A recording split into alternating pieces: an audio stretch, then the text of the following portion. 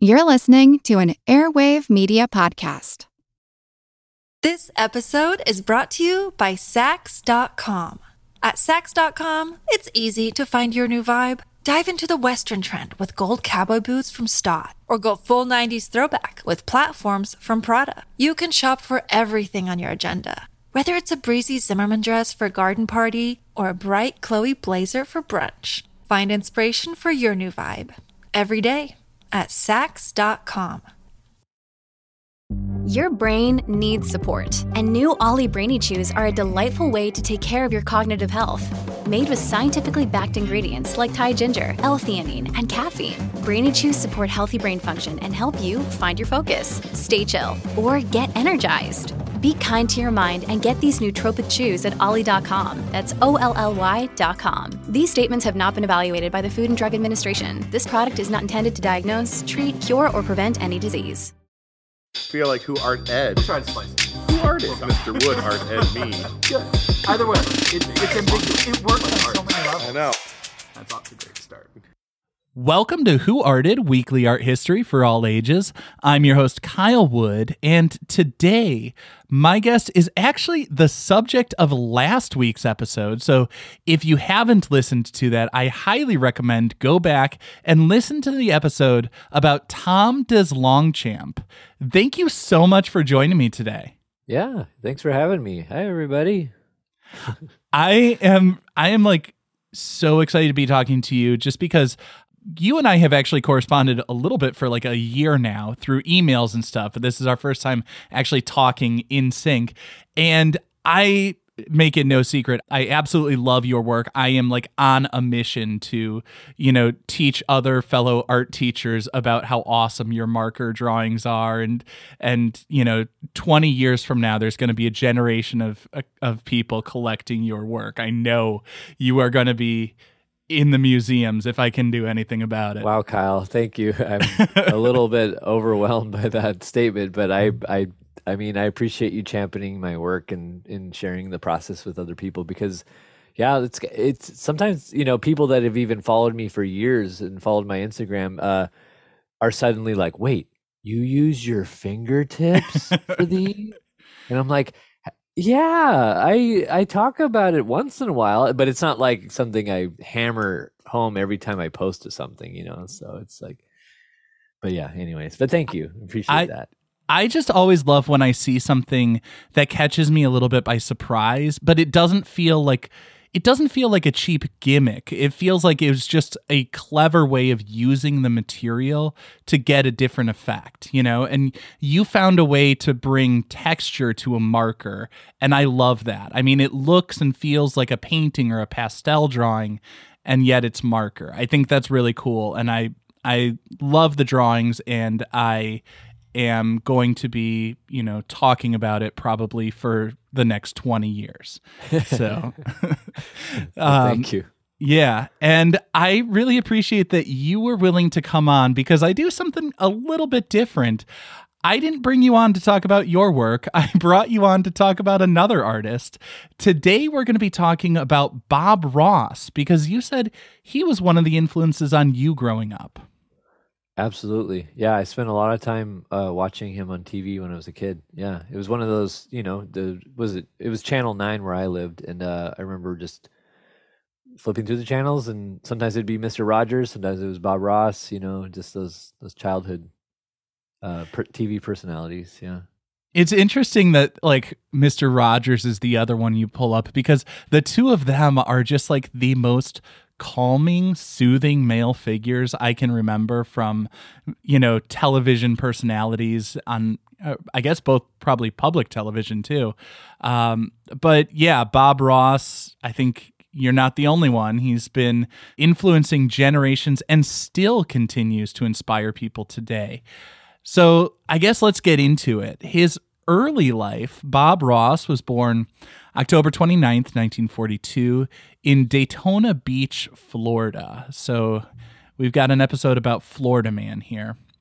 And I love this. I did not realize this till I started doing research and watched the documentary and all of that. He didn't start off as an artist going to art school or anything like that. He actually enlisted in the military He was in the Air Force, like starting from the age 18, and he spent like a full career, 20 years. He, I guess, was a medical records technician. I saw something where he said basically he spent all that time in the military yelling at people about having to fix things and get it straightened out and all of that. And he said when he got out of there, he just wanted to adopt a totally different tone. He didn't want to be so harsh and yelling at people about everything.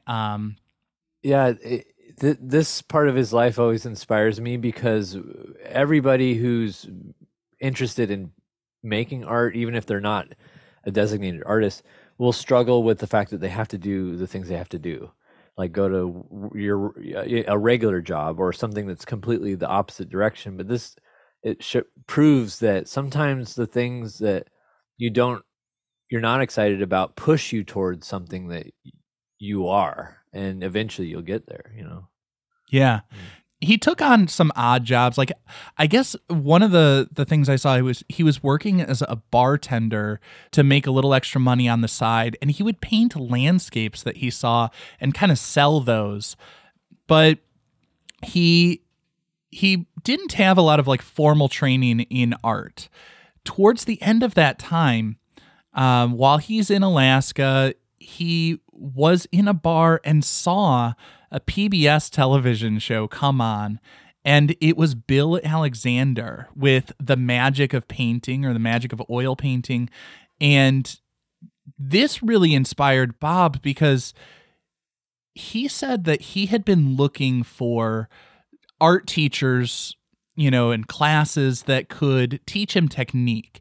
And I'm sure, well, I guess I shouldn't make assumptions. I'm guessing your training may have been similar to mine. Like when I went to art school, a lot of the talk was more about like concepts. What are you addressing? How do you compose it? It wasn't a ton of specific technique. You almost had to seek that out. Like I remember I would talk to different teachers and just be like, I am not really getting how to do X, Y, and Z. Like, how thin do I need to get the oil paint to be able to flow and get it to drip in this way? You know, whatever it might be, you know?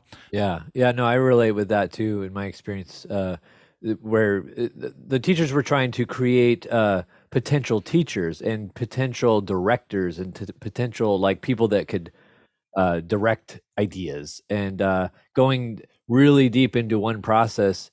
I mean, sometimes that was sort of like, well, we don't have time for that. Oh, I need to, you know. Well, it was very, I would say art since the 20th century has been so conceptually driven.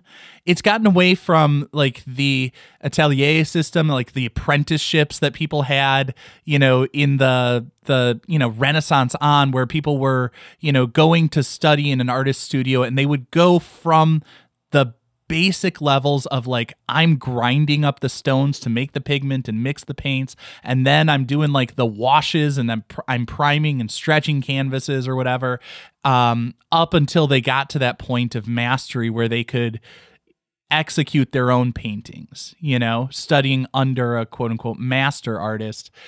You know, when we saw the shift towards, I would put it more like mid to late 19th century, as we went towards like the Impressionists and those people who were so direct and more about the ideas that they were capturing instead of the techniques. Art school really fundamentally changed. And I think Bob Ross was not super on board with that. He wanted to just learn how to paint. And he found that in Bill Alexander, who had a PBS television show just like Bob Ross did, and taught classes just like Bob Ross did. In fact, he taught Bob Ross, and you know, he learned a lot from that process.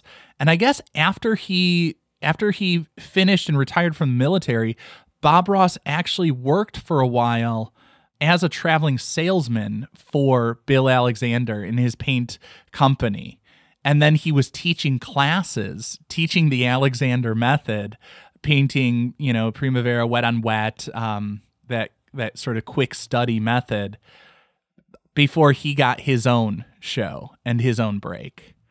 That's a wild story. I mean, I feel like when you have a television show, it's about not just that you can paint, it's you're a personality. You're a person that likes to entertain and display.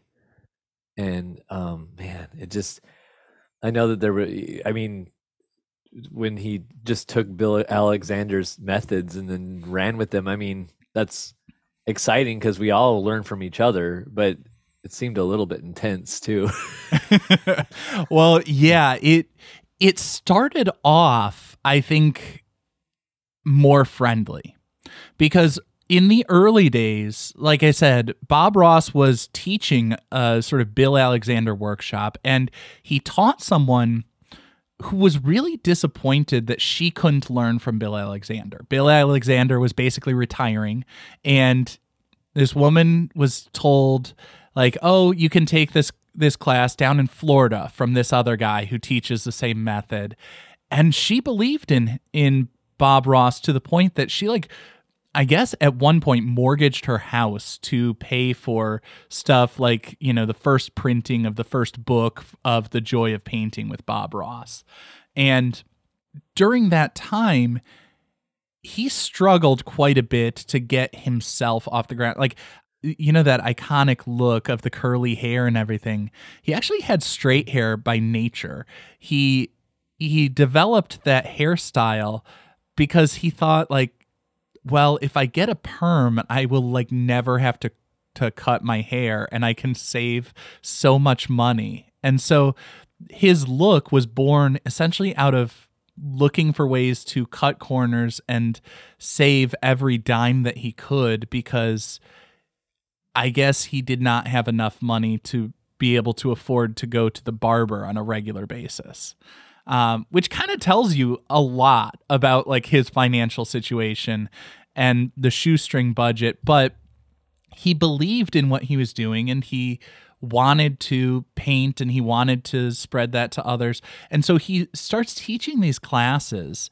And as he was starting to teach his own classes, because this was before he had the PBS show, nobody showed up. Nobody wanted to take his classes. So he would do these free demonstrations in a mall and hope that people would sign up for his classes a few days later and things like that. There's a story I heard that at one of these times, he was teaching a class in, like, the Washington, D.C. area, is what I read. And just one person showed up. And everyone who's with Bob tells him, oh, you know, we're not doing this whole thing for just one person. Just cancel it. And Bob said, no, this guy showed up. I'm going to teach him. By the end of the class, the guy was so just impressed that he said, look, I'm a businessman. I am going to invest in your company. I can put up $1 million, but you got to sign over 40% of everything you make from this venture. He turned him down. I don't know how a guy who can't afford haircuts turns down an offer of $1 million, but he did. He had some courage to go out, traveling the country on this faith that something will pan out. And so then he actually created The Joy of Painting in the early 1980s. And I didn't realize this. It was shot in, like, the living room of a house, the PBS station in, like, Muncie, Indiana, where he was based out of for this. And that's starting the second season on. I think the first season was filmed somewhere else. Like, it might have been the DC area. And it was kind of a flop. It was not well received. And the first season aired once and never again. But then they went looking for another place, and that's where he landed in Indiana. And I guess the station was headquartered in a house, an old house. And so they had a studio in what would have been like the living room. And that's where he filmed all of those, you know, the classic black backdrop, him with the easel, 3-camera setup, was all in what appears to be like just a normal Midwestern living room. Some of those early episodes are kind of jarring. Have you watched those really early ones? Like some of them have constant like circus music in them. Yes. I was just like, why is this music here? Because he hadn't like dialed the recipe down for the episodes yet. Oh my gosh. It's like, yeah. And I think that's true, but I think, there's something interesting about the way you refer to it, the recipe for those episodes. It was very carefully constructed. As much as he seems so mellow and laid back about everything, when you look at it, there's a very clear and I would say rigid structure to it. Like he's got that tight setup. He's got the black background, which was actually deliberate. The simplicity of that background, they said they considered different set designs and they landed on that essentially like empty space, close up, him and the easel, nothing else, to give it a sense of sort of intimacy. And he's speaking, and he said he's always envisioning just one person he's speaking to. He wanted it to feel like a conversation with a close friend or a family member and not, public speaking. Because you know how your voice and your inflection, everything is different when you're talking to a large crowd compared to when you're talking to an individual. Yeah. He's got a really interesting combination of strategy, strategic thinking, and like sensitivity to people and animals, I guess. But it's a really kind of seems like a rare combo, like where you're really strategizing hard, but also all about the one person all the time. And I think that's a winning combination. I mean, that person who can make a connection with others. And like you said, the soft spot for animals. I can't believe I didn't even mention this. Growing up, he said he had like every kind of pet that you could imagine. He grew up with a bunch of different small animals and taking them in because from what I understand, reading between the lines, it seems like he grew up without a lot of toys and other stuff. Like he went out seeking connections and fun in nature and playing with animals and stuff like that because he didn't have a whole lot else. His father, I think, was a carpenter and trained Bob a little bit in that. And actually, that's how a lot of people don't know this. Bob Ross lost the tip of his index finger when he was young in an accident with a saw. You don't see it too often because it was on his hand that was always holding the palette. But when they have close-ups of the palette, sometimes if you look carefully, you can see he's missing the tip of his index finger.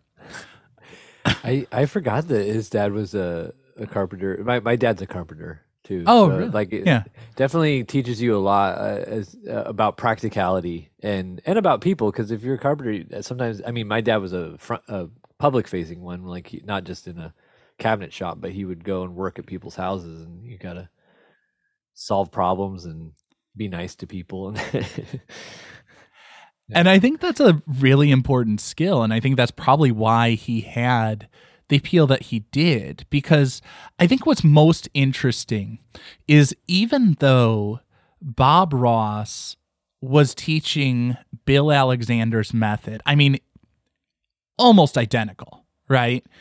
The delivery was 180 degrees difference.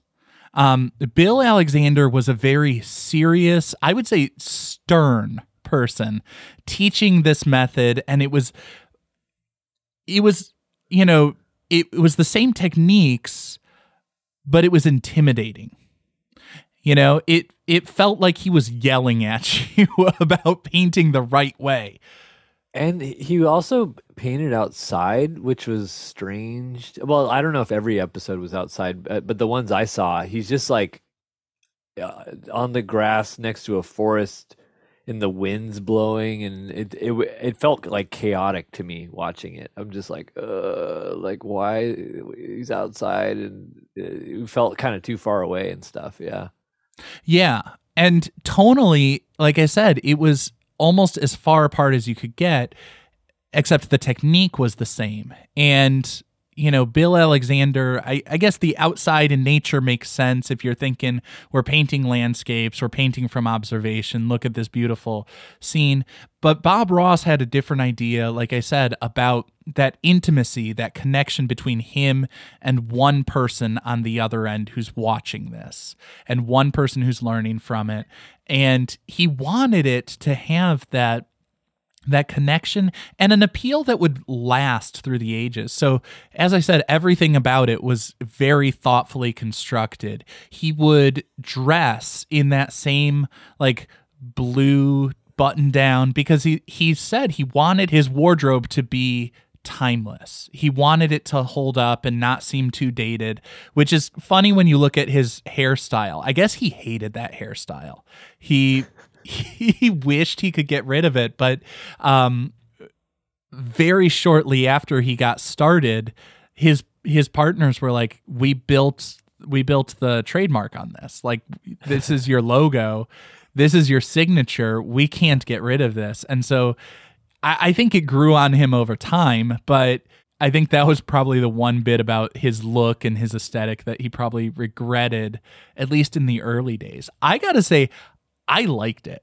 I like the wonkiness of his hair. It felt like it was the kind of person who does just let it all hang out and you can relate to it. He's this oddball that's on my screen and doing amazing things with the paint. And to me, it just made it a little bit more human and endearing than if he'd had like the military crew cut.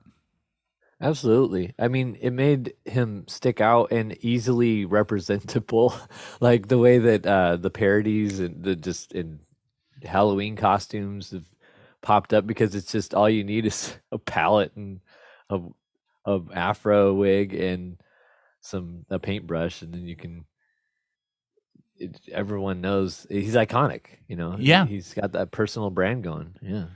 Yeah. And on the topic of that personal brand, he did build a brand beyond the shows. I guess I've seen he really didn't make much of any money directly off his own art. Like he wasn't getting big bucks from public television. I know most people think public TV is what makes a billionaire tycoon, but actually he didn't make much of any money there. And the paintings he made each episode, he would give those to public television stations, donating them so they could sell them and make a bit of money for their annual fundraisers. So really where he made his living was off of, the classes and workshops, the books. Eventually there were the Bob Ross line of art materials. He's selling all of that stuff. The Joy of Painting, the television show, was basically just a commercial for all the other products and services that he had that he could sell people if they wanted to learn his method and practice and all of that. And it was highly successful, and that's where the rift with him and Bill Alexander came in, because Bill Alexander felt betrayed. I mean, Bill Alexander actually in the early days recorded videos and commercials saying like, I'm passing the torch to my student, Bob Ross, and, so celebratory of that. But then as Bob got into the same business of the classes and the supplies and all of that, they became competitors. And, Bob actually early on was showing a lot of gratitude, thanking Bill Alexander for teaching him. And then in later interviews, he kind of just stopped mentioning him and said, I'm not going to promote my competitor, which on the one level I get, but if I'm Bill Alexander, I also get why that's really hurtful. Yeah, I wonder what his internal, there's no way to know this, but what his internal experience was after that separation, like, because it seems like he started getting more business backup as far as strategy and like the cutthroat business stuff, because it didn't seem like he was very cutthroat. He was probably competitive, I would assume. But yeah, it seemed like I wonder if it was painful for him internally to kind of just give Bill Alexander the cold shoulder later on, Probably. I would hope so. I imagine it probably was. And I imagine, and this is pure speculation, but I imagine it was difficult for him because in so many other aspects, Bob Ross seemed like he was genuinely a cool guy. Yeah.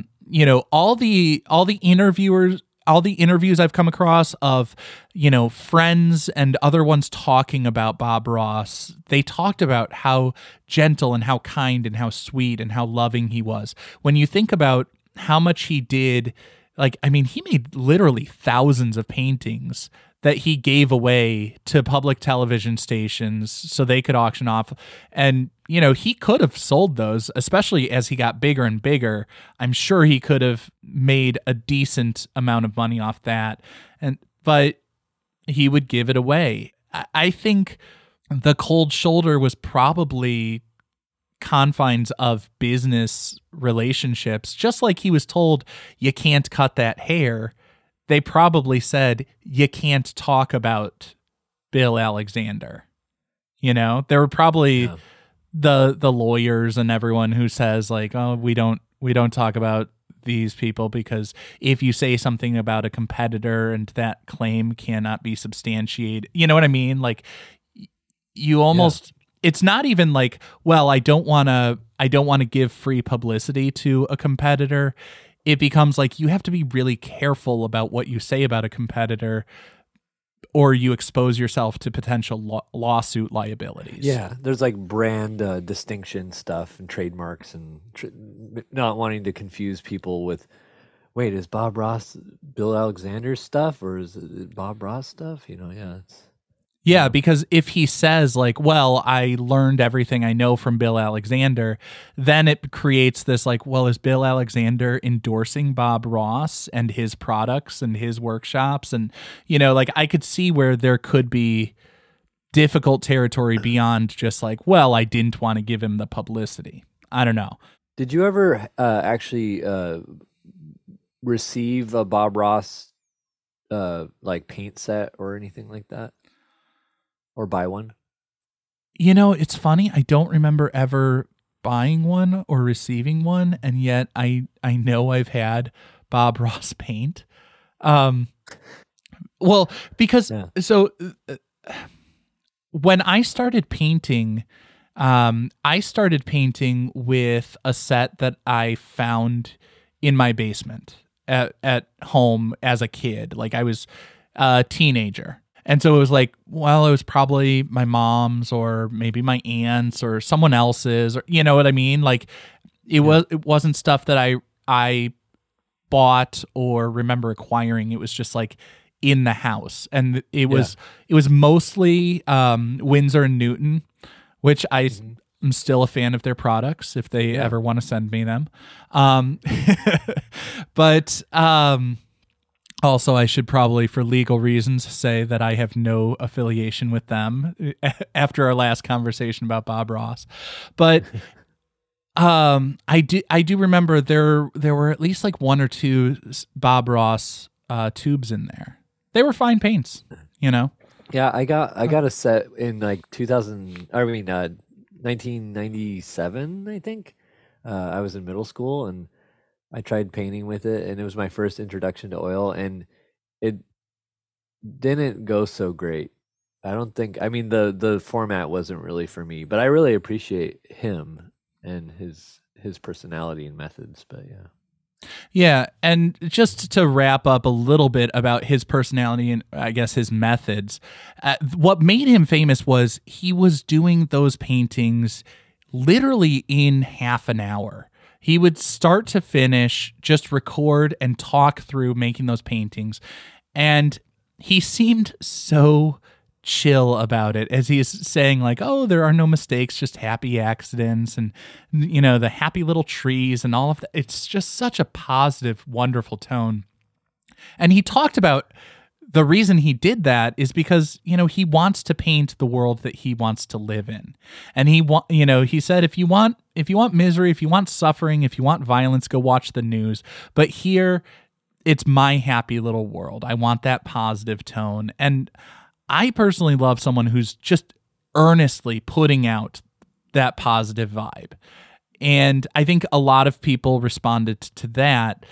But the way that he was painting, he would basically cover it like in a wash of paint. So then he's painting into the wet paint. And it can be a very forgiving method in some ways because the paint is all still wet. You can wipe it away if you make a mistake because you're working so directly. But at the same time, it's not really that forgiving working wet on wet. If you don't know what you're doing, everything turns into this muddy mess. And it gets harder and harder to fix, as a teenage Kyle definitely learned the hard way. But he makes it look easy, And there's some truth to it. Like there is some forgiving. There is a bit that oil can be forgiving working wet on wet. And his techniques really did work. And I think what a lot of people really responded to was the way that he would encourage you to realize that it's not about talent and something that you're born with, but that if you are willing to practice, there are systems and structures and methods that you can learn to achieve something that looks absolutely beautiful. And he would put in a lot of time and effort thinking and planning out. Like he would make preparatory sketches and he would practice every stroke that he was going to paint before the actual taping. Like he wasn't making it up as he went along. In an interview, he said like he would lay awake in bed just mentally going through every brushstroke that he was going to make for the following day's taping, because of the fact that like as laid back as he seemed, in 30 minutes, you have to go from blank canvas to finished work.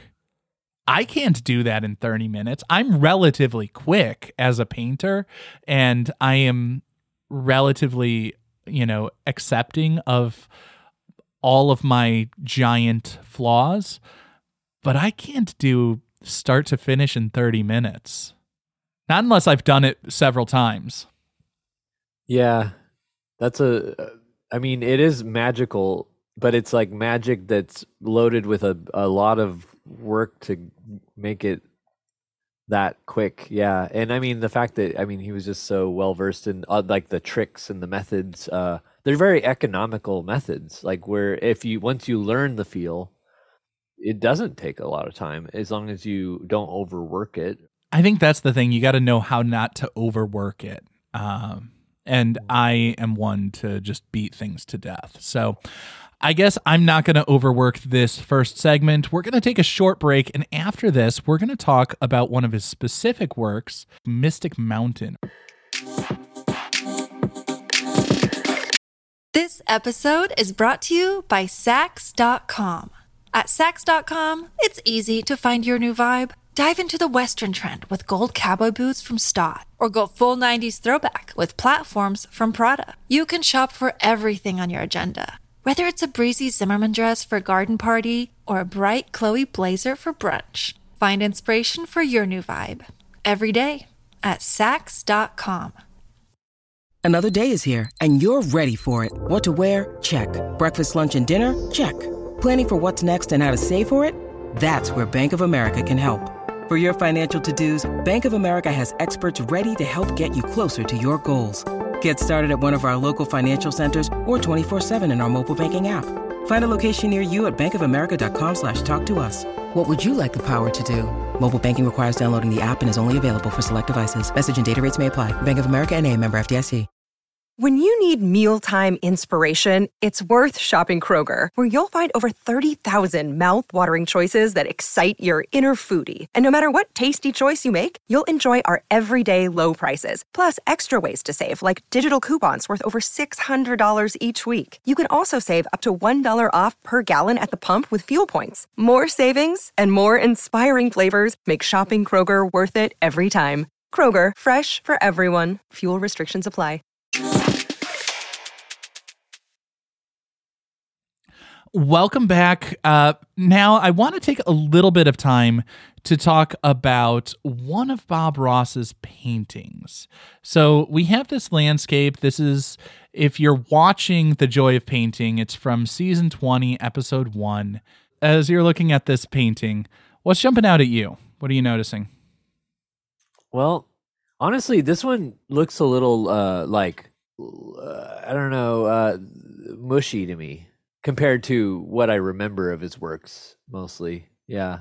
Like the yellow foreground trees look a little splotchy, but maybe it's the low res image, I'm not sure. But the space created is cool, and the clouds and mountains are always very striking. And yeah. I think what's interesting looking across his body of work, this feels very typical of his format and his structure, where it's like you so often see a mountain in the background, clouds around it. You see some middle ground that gets a little bit hazy, and then you see like this foreground of trees and stuff that we're peeking through. You know what I mean? Mm-hmm. It's not like linear perspective, but there is a depth to it, and I can see exactly how he's constructing that depth through the scale of the trees, and like the water gives us this pathway to go deeper into the landscape. Yeah, it's I mean they draw you in. Yeah, it's like you get pulled straight back towards the mountain, and I mean they're immediate contemplative sort of work that I see the appeal, because like you don't have to come up with complex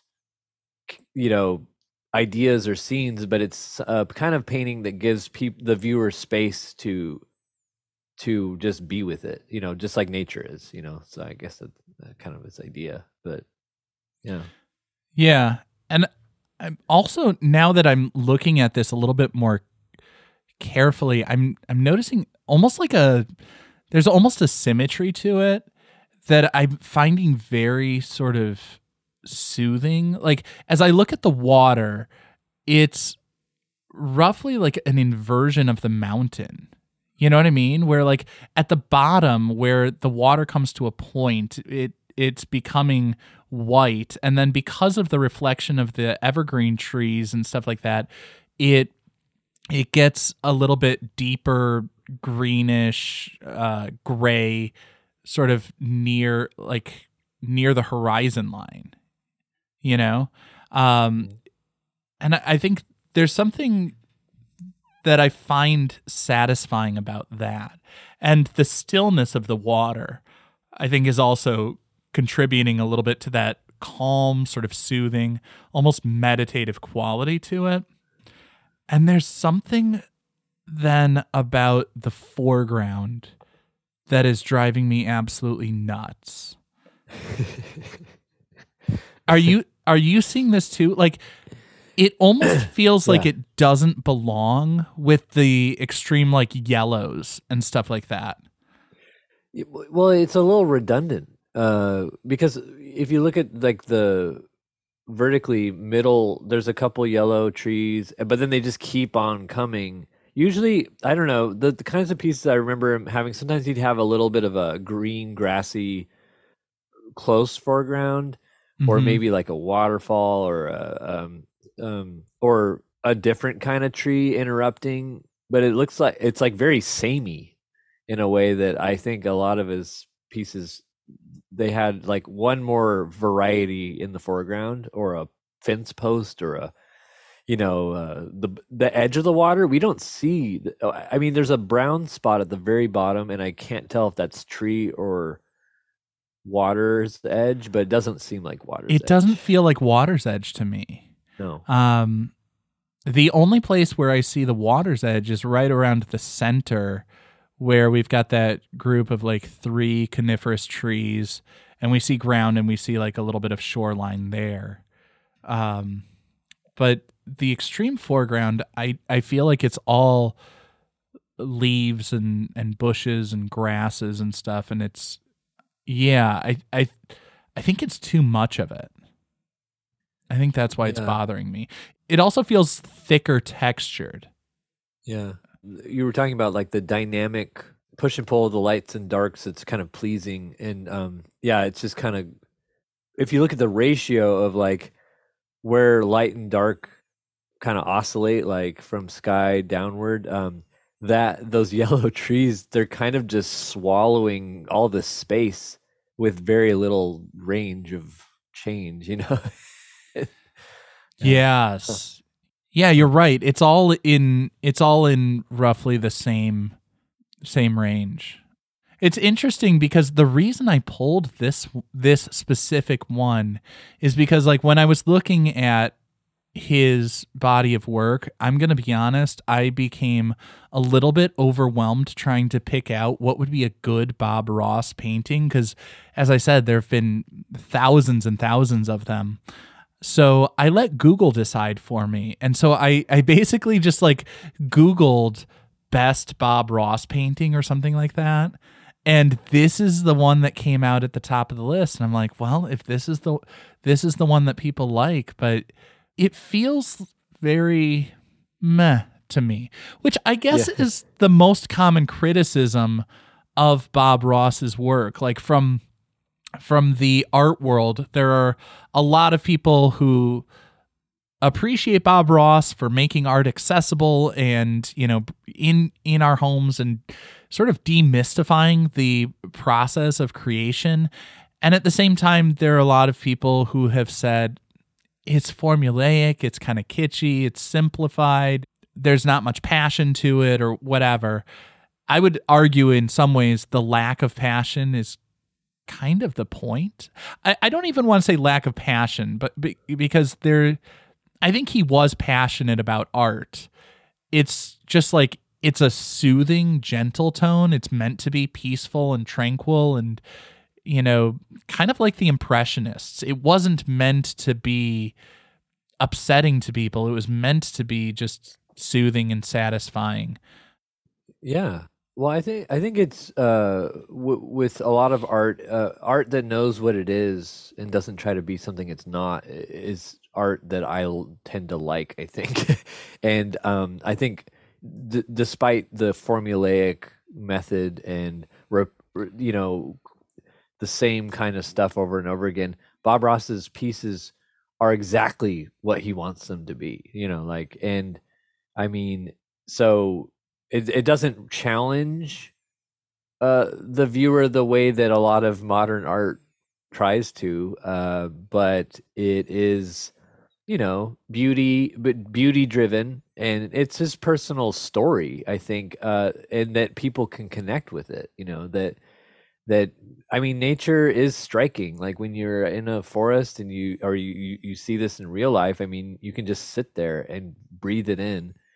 And he's just chasing that over and over and over and over and over again. Yeah, I would agree. So I guess to wrap it up, I always ask, where does this piece belong? Is this one for the Louvre, a museum piece to cherish for the ages? Is this one for the lab, one for us to sort of deconstruct and study and learn from, whether we like it or not, kind of the eat your vegetables of the art world?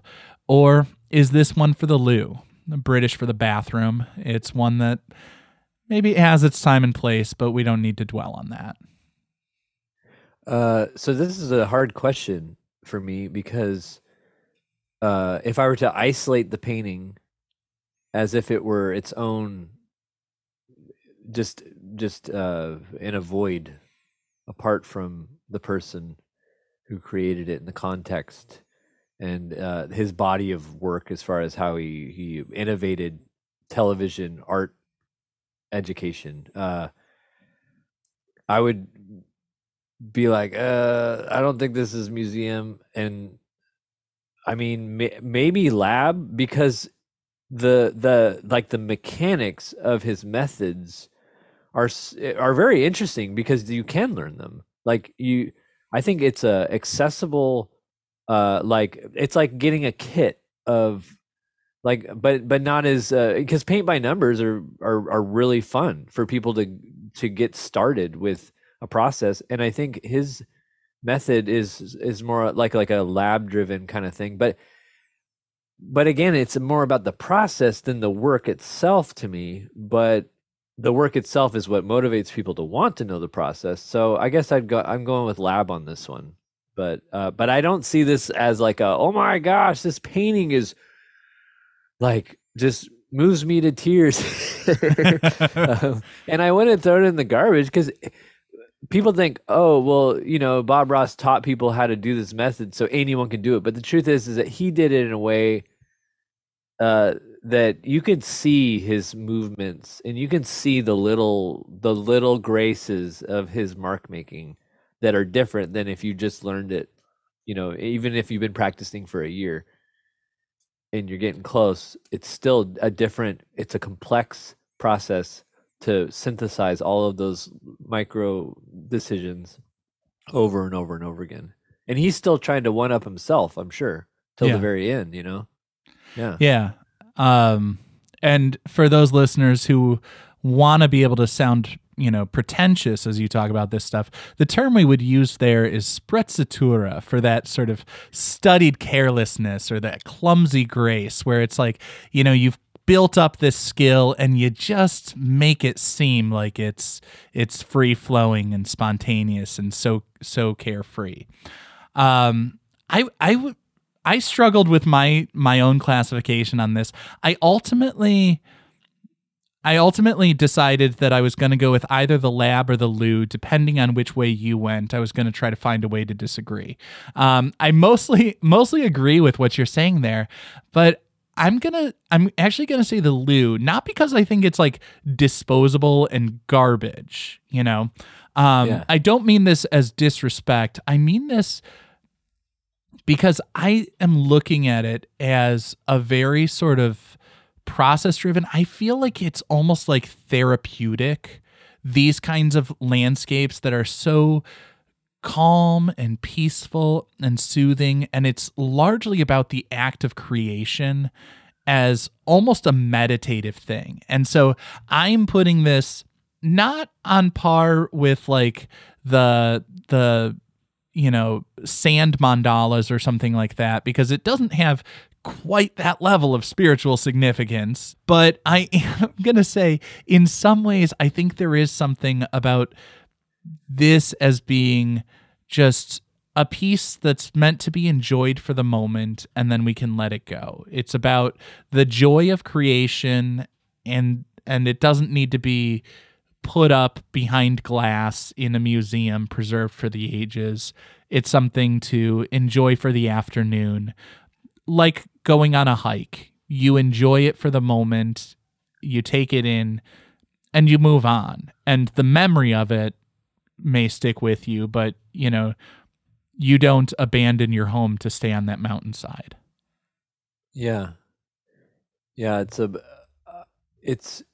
like a balance, I'd say, of like the fact that the artist, expresses himself in the work, but I feel like the nature aspect of it is actually heavier than the Bob aspect, right?